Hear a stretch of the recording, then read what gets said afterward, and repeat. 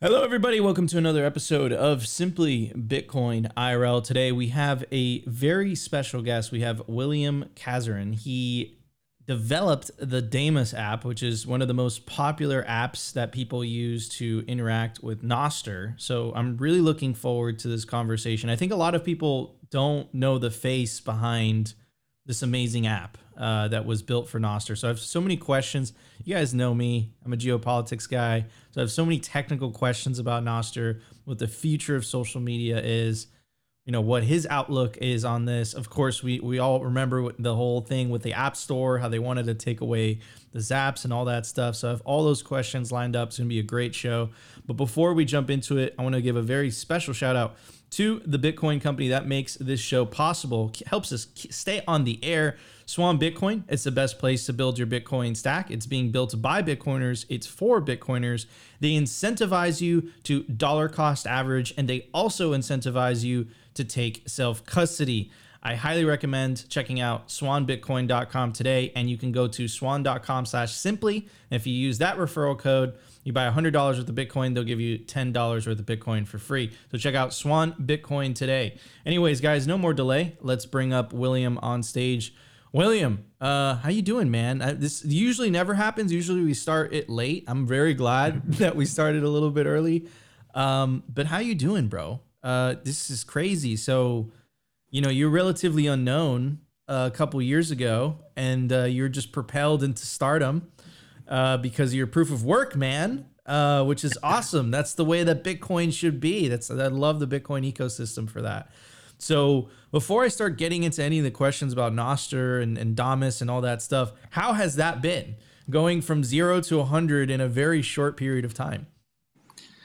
Yeah, I mean, this is, not my first open source project, but it's definitely one of my first projects that kind of blew up. And this is actually it's not very common. If you're like a regular open source developer, sometimes it's hard to get people interested in your project or your library. But yeah, I seem to struck a chord with this one. People seem to love it. Obviously, the social aspect, has driven it a lot. We've never had like a social network that we can build on our own before. We've always kind of relied on corporations and big tech for that. So now we have this protocol that we're building on, and it just feels very communal. It feels like everyone's kind of like building it together. There's a lot of passion, a lot of grassroots, a lot of Bitcoiners. So yeah, it's just tons of fun. Yeah, and I kind of want to focus on that a little bit, right? Which is this idea that it kind of struck a chord, right? We're living in this age of censorship, man. Like and again, not to get into politics or anything, but you see it in the United States where if you have certain political beliefs or whatever, you're getting deplatformed. You're getting deplatformed on YouTube, on Twitter. Right, the Twitter files came out where the U.S. government was literally asking Twitter to censor certain people, even though that was specifically against the First Amendment. It's never been as highlighted as it is today. The importance of Nostr, of also the app that you built for people to interact with it in an easier way. So, can you talk a little bit about that? What's your take on everything that's going on, all this censorship? Was it the inevitable result of centralization? Yeah, I think it was a pretty weird situation in the early days of the internet where, we had these protocols where things were mostly decentralized. We had websites, we had email. That's kind of how the internet was built. And then we got into this weird state in like 2000 to 2010 where, these companies started building these monopolies on network effects. And that became very powerful because it's really hard to leave their platform once you're in it. And with that much power, they have the power to censor and control people. Usually just because of advertising money, right? They just want to make the most money on advertising. So if you're saying something that the advertisers don't like or don't want to be associated with, then they have no problem like removing, because like they're just profit and they're a business. Like that's what they care about. But this just we shouldn't be building our civilization on that state of things. It's just kind of ridiculous. Like the countries, America specifically was built on very specific foundations of free speech and things like that, like you said. So when we're transitioning into the cyberspace, like we should try to retain some of those properties instead of just like building our speech on top of these corporations, which doesn't make any sense. So so I think we just got into a weird state, and now people. I think because of Bitcoin, people started to care about protocols more, and so people are more open to this idea of building on protocols. So social networking just made so much sense. Yeah, and I love the last part that you said, which is because of Bitcoin, people started to care a little bit more. And it's interesting that you say that because it was not too long ago we had a CEO of Start9, also a good friend of mine, Matt Hill, and he was talking about that. He's like, look, like the whole thing about Start9, which love the node, personally use it myself. It's my daily driver, and it's about the idea of sovereign computing, the way that he was talking about it. And he said something very similar. He said, look, like Bitcoin, the mere fact of not having to trust someone else's copy of the blockchain, trusting your own copy of the blockchain, was kind of like the Trojan horse to get people to start thinking about sovereign computing and running their own server, so to speak, or personal server, so to speak. Before Bitcoin, that conversation would have never have taken place. So it's interesting how Bitcoin kind of started this whole movement, so to speak, sovereignty, the idea of not censorship resistance and all that stuff. So what attracted you to Nostr in the first place? Like what was it about Nostr that you wanted to work on versus working on something like Bitcoin? Yes, I mean, I got into Bitcoin pretty early, like 2010, and I've always just found it. Bitcoin to me always represented this idea that we can actually reclaim sovereignty in cyberspace again, and it's not impossible to do. So right when Bitcoin set the standard, then it became like, well, we should be doing this in everywhere online, right? Why do we give away our data? Why do we give away, like, allow these companies to control our speech or allow us to say what we're allowed to say? So it's something that it just seemed like the natural next step after Bitcoin, in the sense that when we have free money, but what are we building our free speech online on top of? Like, what's that protocol? With money we had Bitcoin, but we didn't really have one for speech, at least online. So the first thing I looked at was Mastodon, and I was like, okay, that might work. But it turned out Mastodon and Fed and the Activity Pub was just turned out to be worse than Twitter somehow, because it ended up creating these little factions online where if you join an instance and the instance admin didn't like you, they could just ban you and you'd lose all your followers. So I'm like, well, that's just not going to work at scale. So and then I found this project by a Bitcoiner, Fiat Jaff, and he was working on Ella Neural at the time. And I was working on Lightning at the time. I was working on C Lightning. And then I'm like, well, this seems kind of cool. So I started playing with, built a client on a weekend, and I was using an iPhone at the time and decided to build a client, and it was the first mobile client. And then I was just amazed at how simple it was to build on this protocol, unlike most other protocols. But so I was just, I got hooked right away. So and let's talk about Nostr in itself a little bit. For anyone who's not familiar how it works, how does the centralization of it work? Like, is it very similar to Bitcoin in the sense that people are running nodes? How does that work? Like, what ensures censorship resistance and for the thing to operate the way it does? Yeah, so like if you're this is a Bitcoin podcast, so if we're going to compare it to Bitcoin, it's quite different than from Bitcoin in the sense that with Bitcoin you have a single ledger and everyone's trying to agree on that state of the ledger, and to maintain decentralized updating of the ledger, you need this process, which is proof of work and mining. But this is a very special thing. Like, this is a very unique thing. You really only need it for money and ledger. It's actually a very inefficient system that you don't really want to build on top of. It would be really silly to have one global social network that's on a blockchain and you build blocks. So Nostr is not a blockchain. It's not like Bitcoin at all. So the way that you maintain, or the way that you build your censorship resistance is, I can give an example with, let's say if you're using Twitter or X now, if you want to send a tweet, the way that it works is that you send it to, you come up with your tweet and then you send it to a single server, and that's typically run by Twitter. And then, they have the unilateral choice to accept or reject or deplatform you. So the biggest issue there is that single server. What Nostr just provides actually a pretty simple solution, which is instead of sending it to one server controlled by one person or one entity, you actually send it to, let's say, 5 or 10 different relays, so that even if one server bans you, it doesn't matter because other people can get your messages from all those other servers. So just that simple idea, we can build on that and start building these more decentralized communication systems like social networking, but you can build more than social networking on top of this. And what would those things be? Yeah, so now you have my curiosity. yeah, so actually, Nostr is always mentioned in the context of social media, and that was like a big motivating factor. But in reality, all it is it's a store and forward network for kind of like messages of any kind.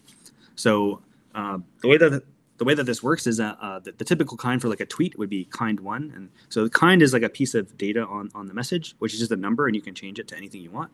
So you could have like kind 1337, and it can represent anything.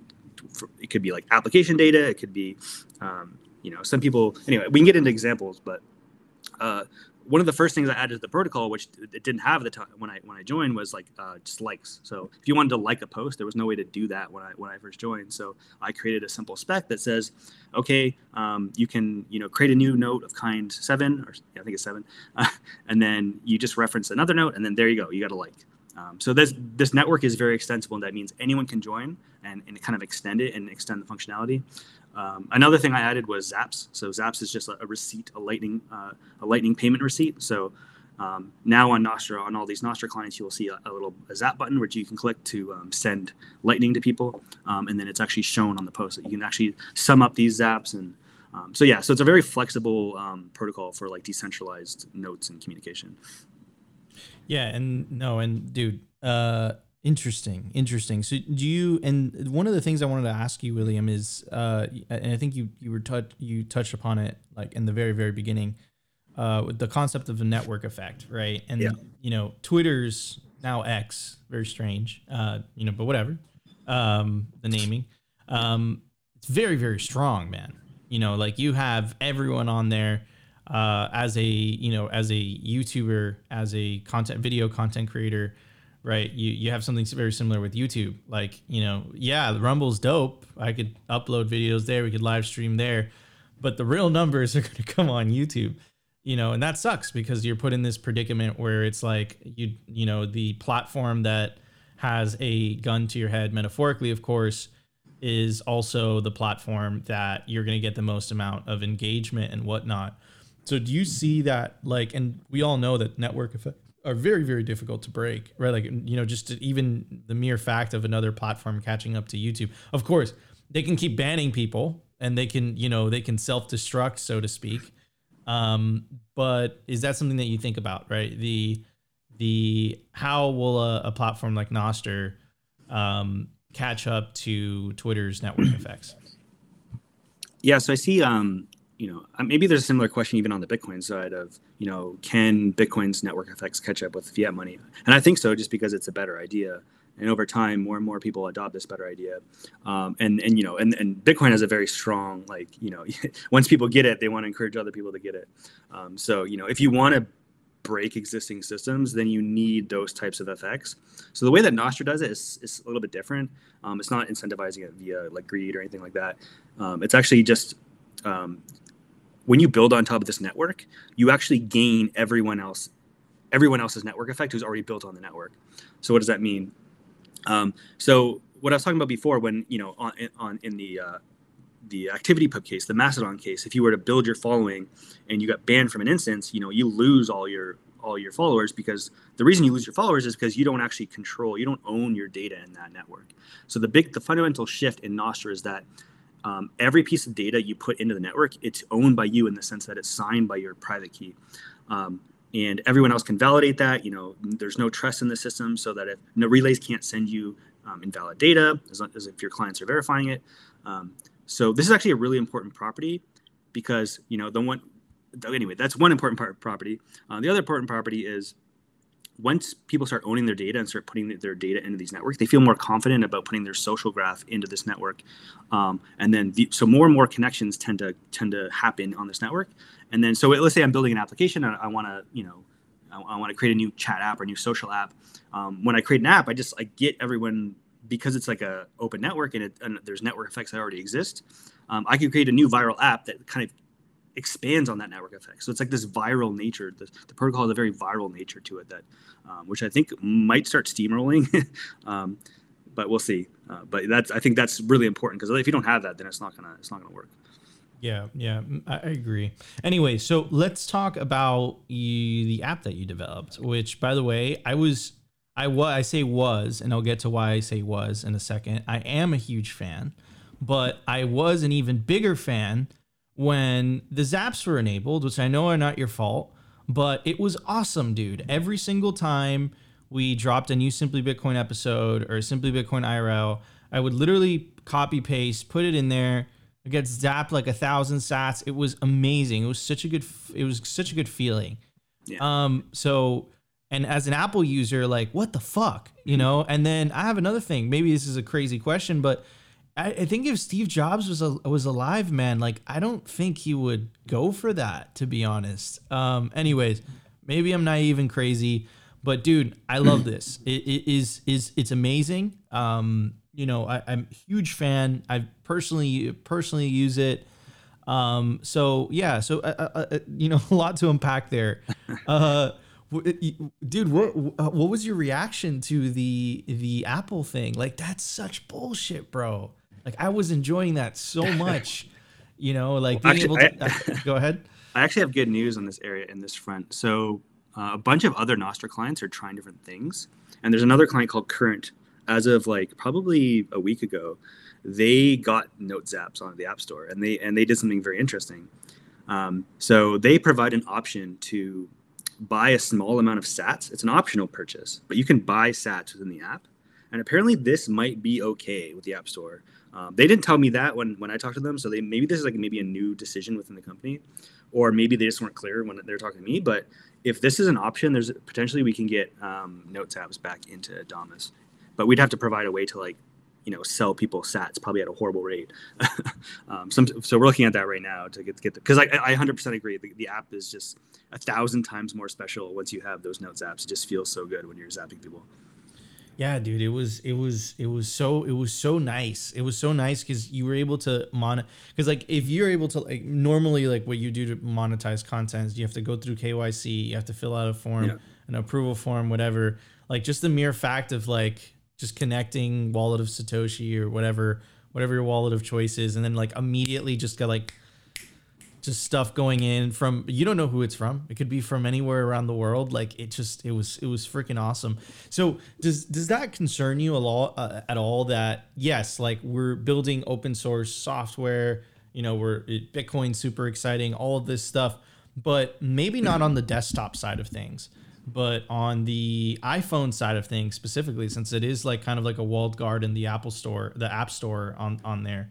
Does that worry you a little bit? Even on the Bitcoin wallet side, I actually predicted back late of last year. I said it was going to be governments. I had no idea it was going to be Apple. But I said, look, the fact that this is such like a bot, like this is such like a single point of failure, is going to be used by governments. That was my prediction, like against Bitcoin wallets. Fast forward, it wasn't governments and it wasn't against a Bitcoin wallet. It was Apple themselves, and it was against the Damus app, right? So does that worry you at all? Yeah, the issue isn't necessarily that they're doing it. The issue is that there's too many people who use Apple. Like, if we had a more diverse market of like, phones and things like that, then maybe this wouldn't be an issue. Then be like, well, then, those get outcompeted and people will eventually, choose the non-Apple option. But their hardware's just too damn good and there's too many damn people who use it. So yeah, it's definitely tricky because they have a lot of power. When you said like, oh, I'd be worried about the government or Apple, at this point I was like, who's the biggest, the more scary entity, and at least in digital life is probably not the government, but probably Apple, because they're, imagine if the government says, okay, we're going to take 30% tax on all your transactions, like every digital transaction you make. I mean, they basically do that anyway, but these days with the inflation tax and stuff. But yeah, it's I mean, centralized entities of any kind, they are risk. But this is why we build it on a protocol and not a specific platform. That's why we, Damus isn't just a centralized server that Apple can say what to do. It's like on Damus, users can still receive zaps from Android users and desktop users. So yeah, so I mean, it's going to be really hard for them to stop what's coming and what's happening. Yeah, and what do you mean it's going to be very difficult for them to stop if they have this monopoly, so to speak? What do you mean by that? They can't stop zaps. Zaps are just information, right? Zaps are just, anyone can send you a zap. Even if Apple says Damus people can't zap other people, well, they can't stop other people from zapping you on Damus, right? So that's still allowed. Like if there actually is the zap button still on all the note or on all the posts in Damus, but you just can't click it. Damus users can't send zaps, but you can still receive zaps just fine. Gotcha. Yeah. So, all right, so I think you told me in the beginning that you're a fan of Apple products. Has this made you an Android maxi? No, because I just don't like Android. I just think they're clunky. I'm a Linux maxi. I love my Linux box. I love Mac hardware. I love my AirPods. I love how everything works together so nicely. They just have really good products. So I just wish they would stick to building hardware and stop, thinking they deserve 30% off every digital transaction peer to peer between individuals. It's like, it doesn't make any sense to me, but. Yeah, I completely agree. I'm a huge Apple fan as well, and it is what it is, and it kind of sucks. And I'm sticking to what I said about Steve Jobs. I think if Steve Jobs was still alive, I don't think they would do this. I really don't think so. Anyways, Yeah, I mean, yeah. Go ahead.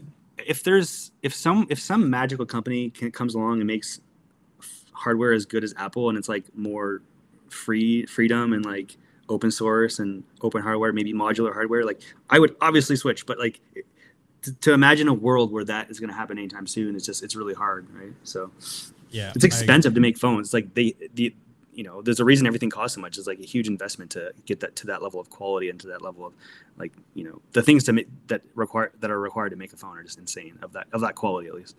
Of course. And then also they have the market for it, right? Which like kind of justifies the R&D and just it's better. Like at this point, I would say like phones are better than laptops in a way, because you could tell that they've invested so much more money into, making this thing just so convenient in your hand. But yeah, I completely agree.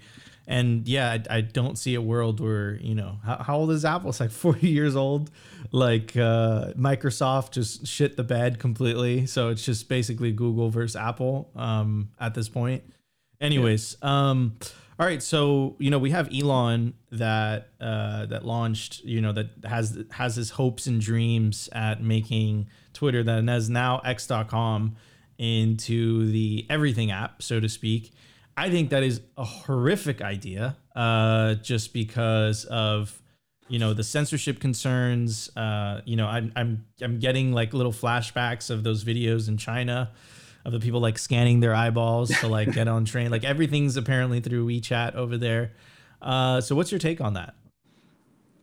It's like combining all the worst ideas from like just look at what happened to PayPal.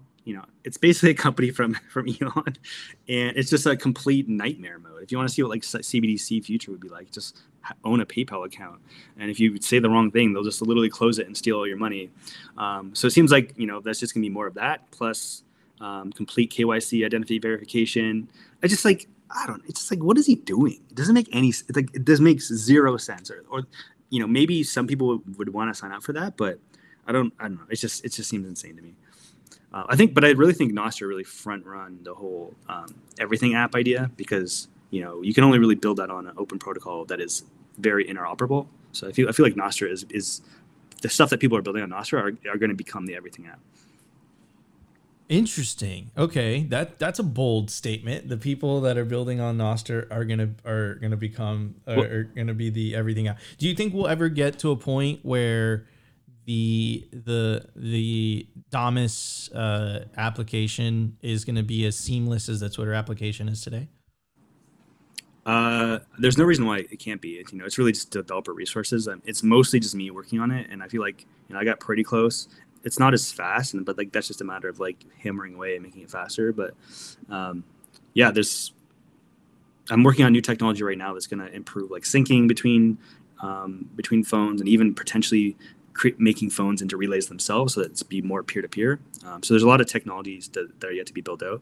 But yeah, I do truly believe that Nostr has the best shot at being the everything app, because look at what happened like with the web once we had a way to have these protocols that we can build on, and everyone was building different applications, and in some sense I see HTTP as like the everything app for applications, at least on the web. It's a way of connecting all these different things. So Nostr is just a more powerful way of doing the web. It's kind of like a new form of web, which is instead of documents, instead of web pages, you have these applications that we're building on top of, and then the data within the applications are all shared.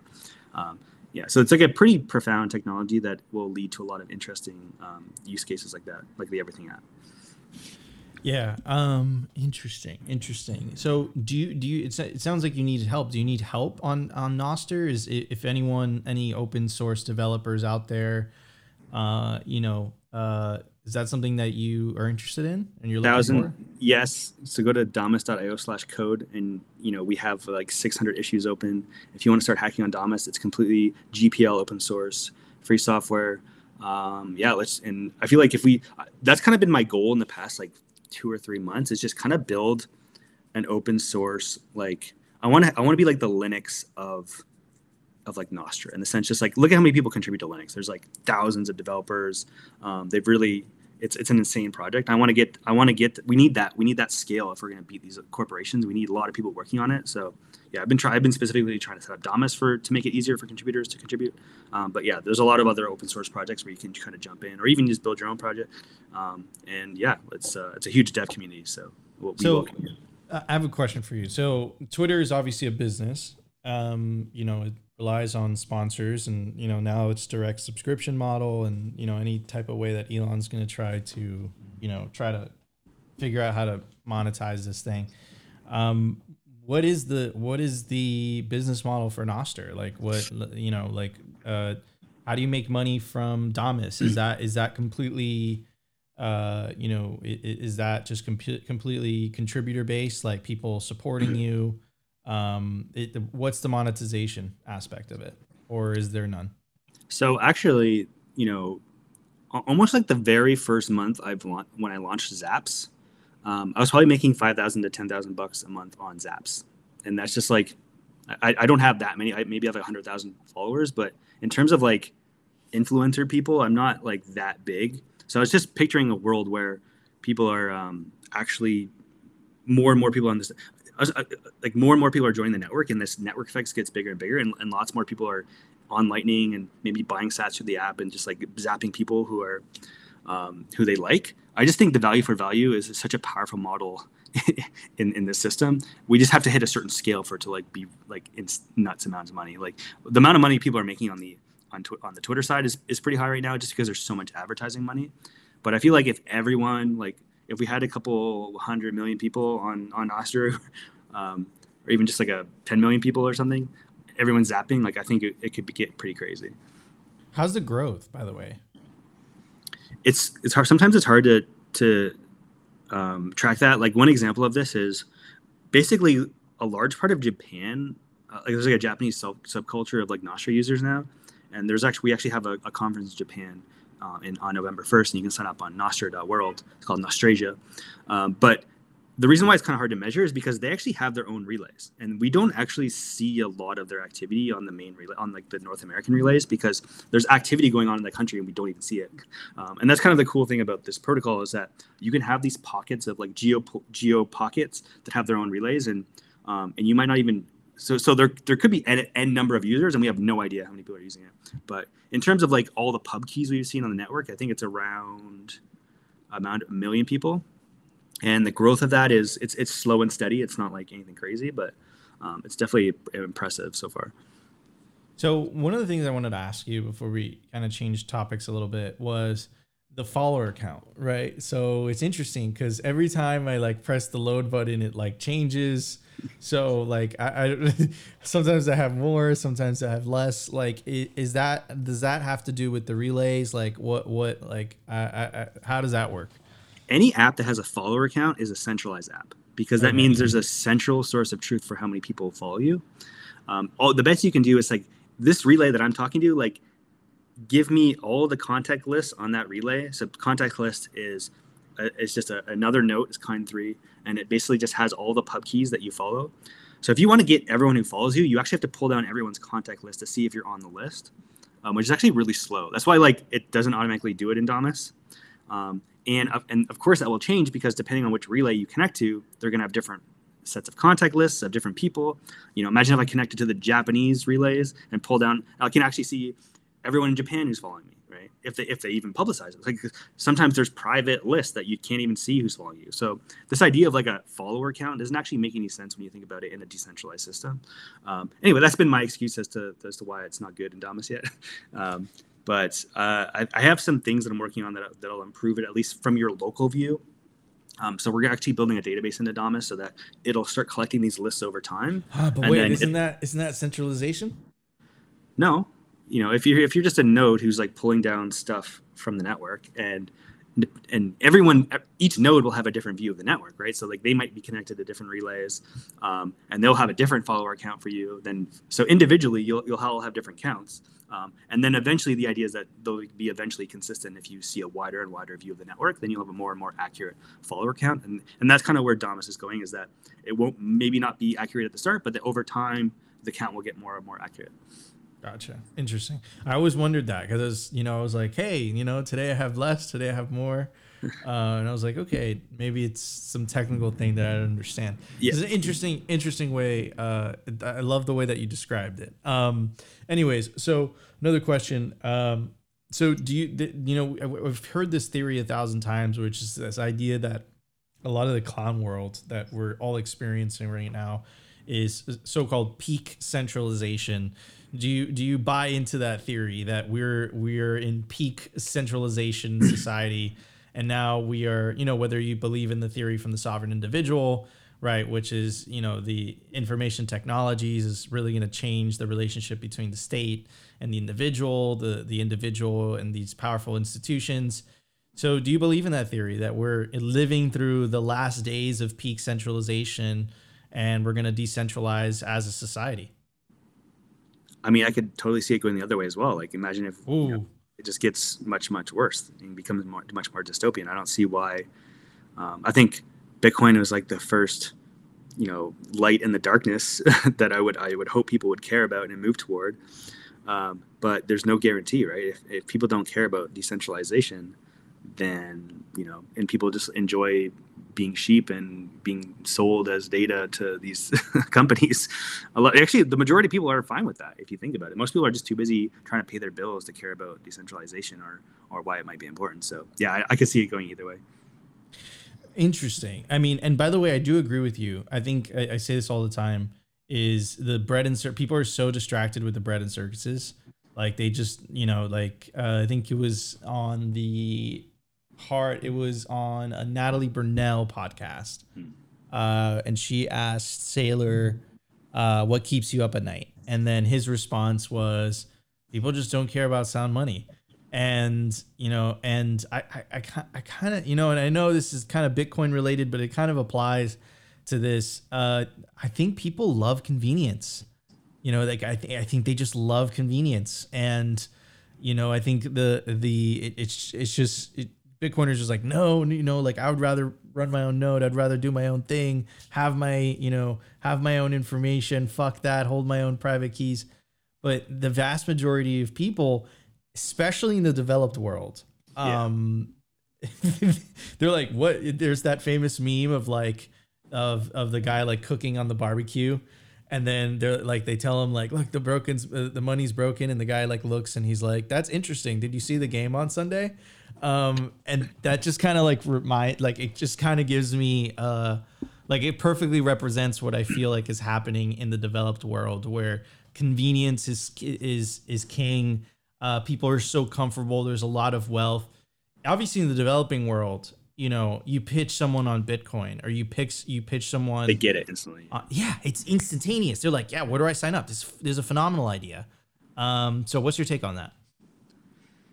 Yeah, I mean, I think people are happy with convenience up into a certain point, and that certain point is like when they can no longer afford like groceries, and then they're like, what is going on? Like, why is everything so broken? So I think inflation is like this thing that I think is pushing people to start thinking about like, why is this happening? And they start going down that hole, like, what is money, and why is money getting devalued? And then they realize it's like, oh, it's the centralized entity, aka the government, which is like actually printing more money and literally out of greed and like just to line their pockets and to line their buddy to like help out their buddies. And then they're like, and then they'll start to be like, well, this is not cool. This isn't fair. And that's where things start to get really scary because yeah, people get really angry, and so this is the thing that I'm obviously concerned about. That is like the breakdown of civilization when this happens. So it might get really ugly, and maybe like this discussion of decentralized protocols is it probably won't be even that important because everyone will be like killing each other. So I don't know. Yeah, man. Yeah, it's interesting to say the least. So, I kind of want to go back to the aspect of I was saying, look, like we're reaching peak centralization, yeah, where the world's decentralizing. And you're like, no, Nico, it could definitely get even worse. So I kind of want, because I haven't really heard that often, heard that argument often. Maybe people have a more optimistic perspective because of Bitcoin. So, just like, why do you say that? Like, why do you think things can get worse? I just think like it's really. I mean, I'm an optimist. Like I kind of I would like to see that route. Like Bitcoin is this bulwark of freedom and free money that could sway the tide, and I totally think that could happen. It's just I can't say for sure. Who knows, right? Because the world is very complex, and there could be these black swan events where it just pushes us into a darker area. So I think anything can go. I think the world's too complex to say like for sure that Bitcoin will save us. Interesting. Okay. All right. I like that. I like that. And that also like kind of puts like a fire up everyone's ass, right? Because they take it a lot more seriously, so to speak, because just don't take it for granted. Like obviously this is a fight. Like we got to keep fighting and we got to keep pushing. And I don't believe that it's going to be as simple as just, oh well, we have it now and we're just going to like stroll down into a happy future. No, I think it's going to be a continuous fight that we got to fight for. 100%. I completely agree. I just don't think they're just going to go gently into that good night and say, hey guys, you found sound money. You found, decentralized social media that we can't censor and control the narratives on. We're just going to go gently into that good night. You guys won. Here are the keys. I completely agree. Yeah, maybe because I'm bitter lately because of Apple, and I just realized like, oh, this is me coming up against the existing power structures, and I struck a nerve, and I'm like, okay, we have Zaps, we have the Zaps protocol. Obviously, like you can't stop it, so Apple's just gonna accept it. It's like, nope. I'm like, okay, so I guess we got to keep fighting for this if we want sovereign individuals to send Lightning and Bitcoin to each other on Apple devices. Like it's not going to be easy. It's going to be a fight. So yeah. So you were saying this earlier and got me like very excited because so obviously we make content. We love value for value. Shout out to the guys at Fountain. We're going to be on Geyser very, very quickly. On Damus, it was amazing. Geyser's awesome, and they have good Nostr integration now, which is awesome. Yeah, dude, so many people are huge fans. I know Start9 has like an app for Nostr as well. But yeah, so this idea of the value for value thing, right? Dude, you're making 5 to 10 G's a month. I was until they axed the nodes. Yeah, but obviously, dude, you created the app. So like, like that makes perfect sense. Like, people want to support you, want to support your proof of work.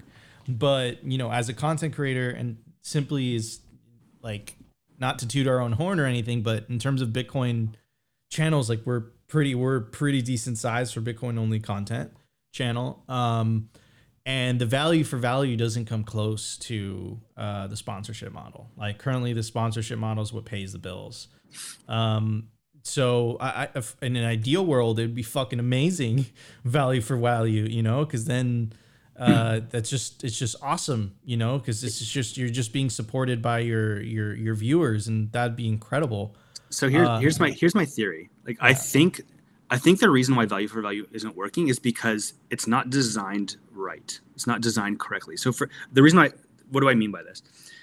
So in the early days of Damus, we only had the Zap button on the profile, and to like get to it, you had to go to your profile and click it, and no one would ever do that, right? The minute we added the Zap button to the post, basically the value for value revenue went through the roof. And I'm like, this was just one small design decision that completely changed the way that people use the app. So I think that, if we just slightly tweak, make it easier for people to Zap, make it easier for people to actually do it. A good example of this is like, there's a website called like Zap Stream, and you can actually do zaps in a live stream situation. So that's just another example of like, just make it easier for people to support people and make it fun. Because if it's not fun or easy, then they're not going to zap you. So anyway, so I think we're still early. I think the reason we're seeing the low zap revenue is just because it's not designed well yet. Interesting. Wait, whoa, okay. So it was a simple UI issue, right? Yeah. That which 100x the amount that people were zapping. Dude, that is freaking fascinating. Okay, it was mind blowing for me when I'm like, and that's when I knew when they told me that they're gonna have to remove no zaps. I'm like, this is gonna kill zap revenue because it's just people love how easy it is. If you just make it easy, people do it. Yeah, that's the whole point. Like, and it's so like, I remember like it was such a good feeling, bro. It was such a good feeling. You like you link your content. You whatever, and it's just like 1,000 zaps here and there, and you're just and you like, got that little the haptic feedback. It feels good. It's like fucking feedback. It's like it's actually not about it's actually feels good for the person who is zapping.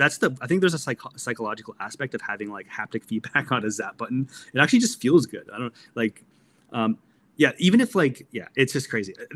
There's something that I discovered when I removed the zap button. So we have this feature in Damus where if a user turned on the only zaps mode in Damus, it would actually remove your like button for other people. And people got so angry when individuals if you were an individual and you chose that you don't want to be liked, because you actually won't even see likes on your post if you turn on only zaps mode. But the thing is, this angered people who wanted to like their post, even if they would never see the like. They're like, I still want to zap it, or I still want to like it. It's for me. I don't care if the other person doesn't see it. I'm like, I discovered something really deep about psychology that day. It's like, it's not for you. It's actually for them. They want to feel good about zapping. They want to feel good about liking. Just make it feel good for them and make it easy, and then people will do it. Dude, that is so freaking fascinating. And that makes me 100 times more optimistic. So it was a UI problem. It was literally a UI problem. And it's so I guess you could say that psychologically we haven't cracked the nut yet. Here's another thing we can do. Like, I haven't even done this yet, but people have been asking for this. Sometimes people forget and not think about zapping your post. Maybe they want to support you, but maybe they're busy and they didn't get it. They didn't see the post, or they didn't have time to zap it. Imagine if in Damus you could set up, and you can actually already do this in some Nostr clients. I think Snort Social does this. Imagine if you set up, okay, every time I zap, anytime I zap anyone, I want to actually send a proportion of those zaps to these people that I want to support. So just make it automatic, make it easy, and then you'll just start getting a passive income stream just from people zapping and using the app regularly. So there's just stuff like that. It's a design decision, and we can do it, and it could just really drastically improve supporting people. Okay, so wow, this is fascinating. Okay, so do you think we'll ever get to a world where, so I know that you guys have the image hosting natively through the app. Do you think we'll ever get to a world where we have video natively supported on the app as well? I think anytime you have like high bandwidth operations like video or audio, and you want it to work well, you basically are forced to rely on centralized solutions. But it doesn't mean you can't have decentralized centralized solutions, in the sense that maybe you could run your own CDN or your own video stream service. But it's a little bit harder to do peer-to-peer. Those are typically peer-to-peer technologies, which Nostr isn't really peer-to-peer. So gotcha. So do you see a, because that's the vision. After speaking with Matt from Start9 and whatever, do you see this more decentralized world where people are, for example, like from my Start9, I'm running a Nostr relay, right? Like I'm doing that myself, right? So do you see this world of more and more individuals kind of running their own sovereign server?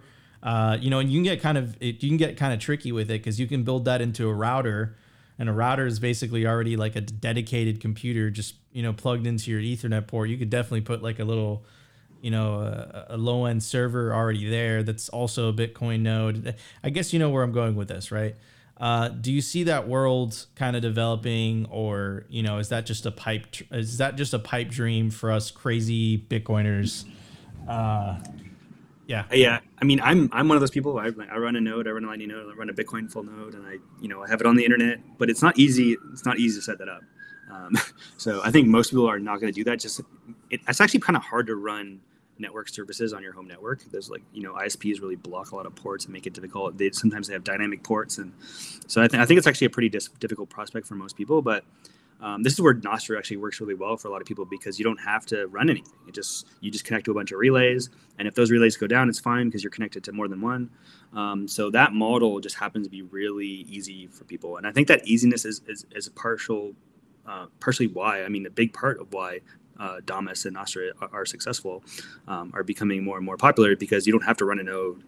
I think Bitcoiners because in Bitcoin you have a specific reason to run a node. You get to privately view your balances and your transactions without relying on a third party, and there's actually good reasons for that. But in Nostr, it's like, well, all the conversations are mostly public, and so there's not too much incentive to run your own, unless you're just like backing up your stuff, which is actually really useful. I mean, I run a local backup as well.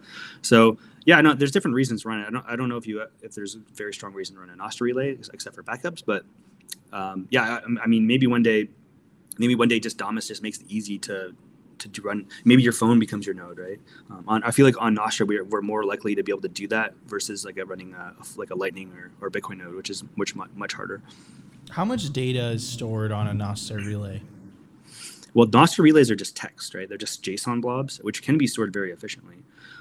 So I probably run one of the biggest Nostr relays, and I think it's up to like 300 to 400 gigabytes, only because like within the first couple months I didn't have spam protection on, so like half of that's just spam.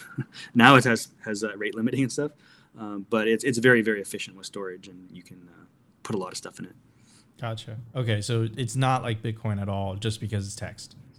Yeah, and Bitcoin, they're storing the world's transactions, and in your case, you could actually just run your own kind of private community, and that would get low traffic and not need to not have huge storage requirements.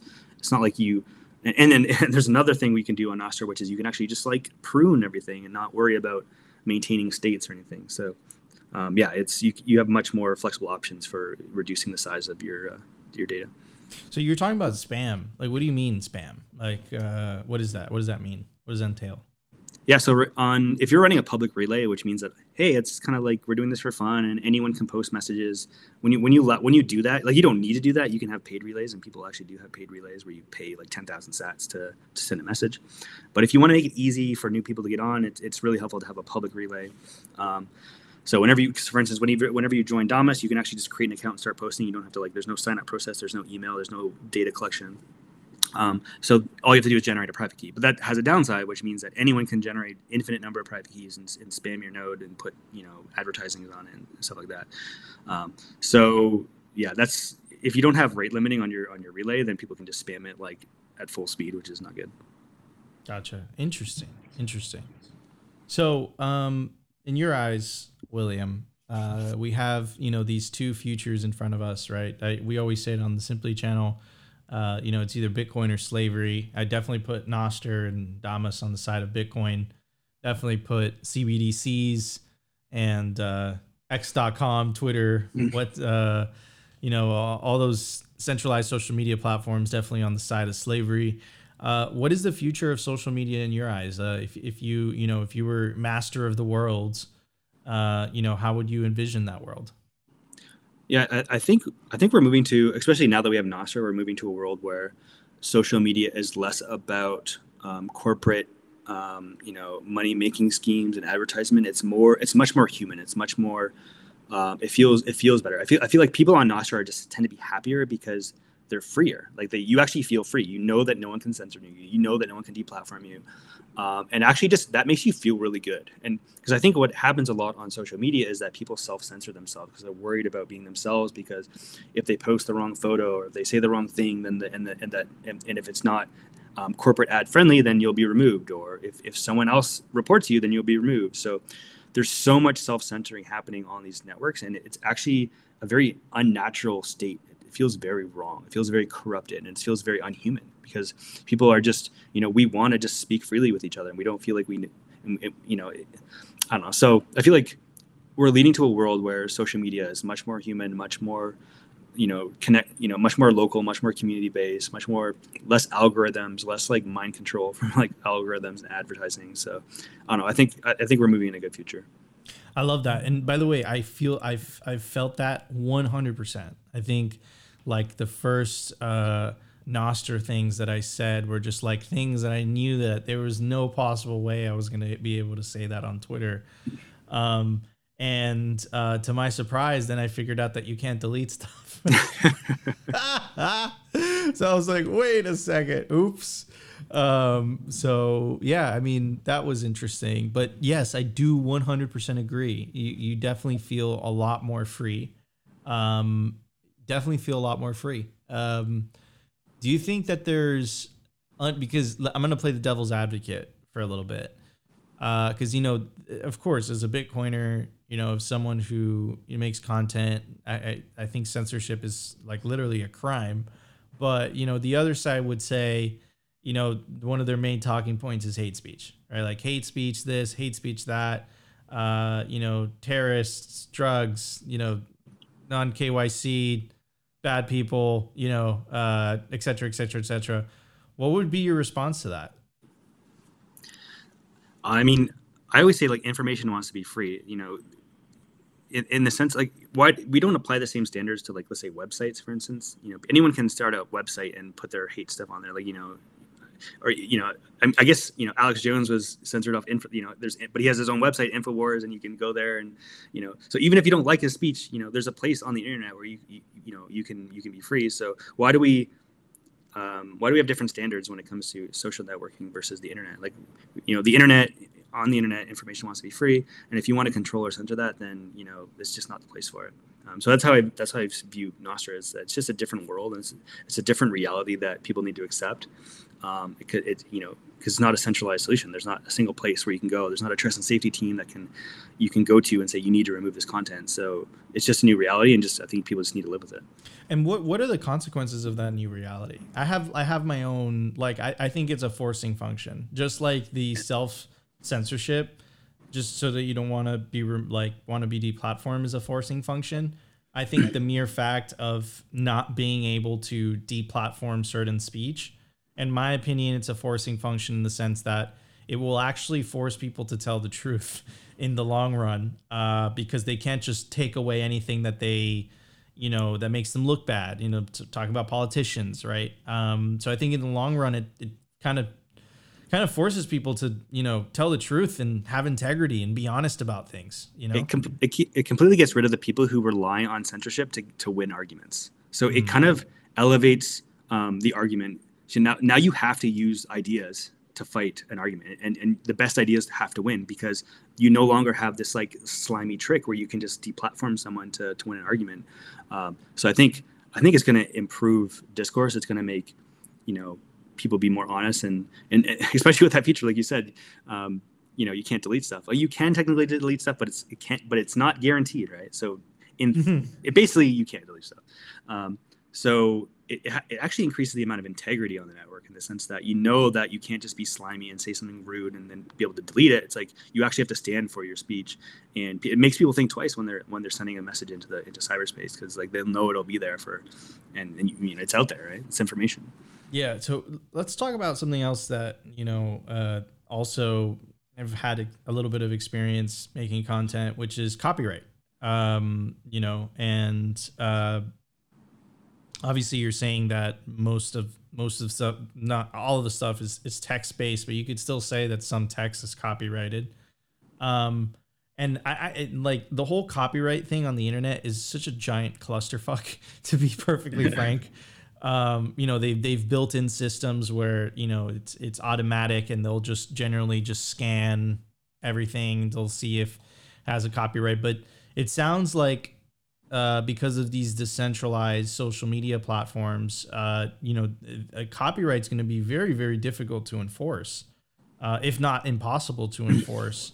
So I think that's one of the unintended consequences of this. Yeah, I mean, I'm glad that Nostr is a text-based protocol, because the fight of copyright in terms of like media and like movies and images and things like that.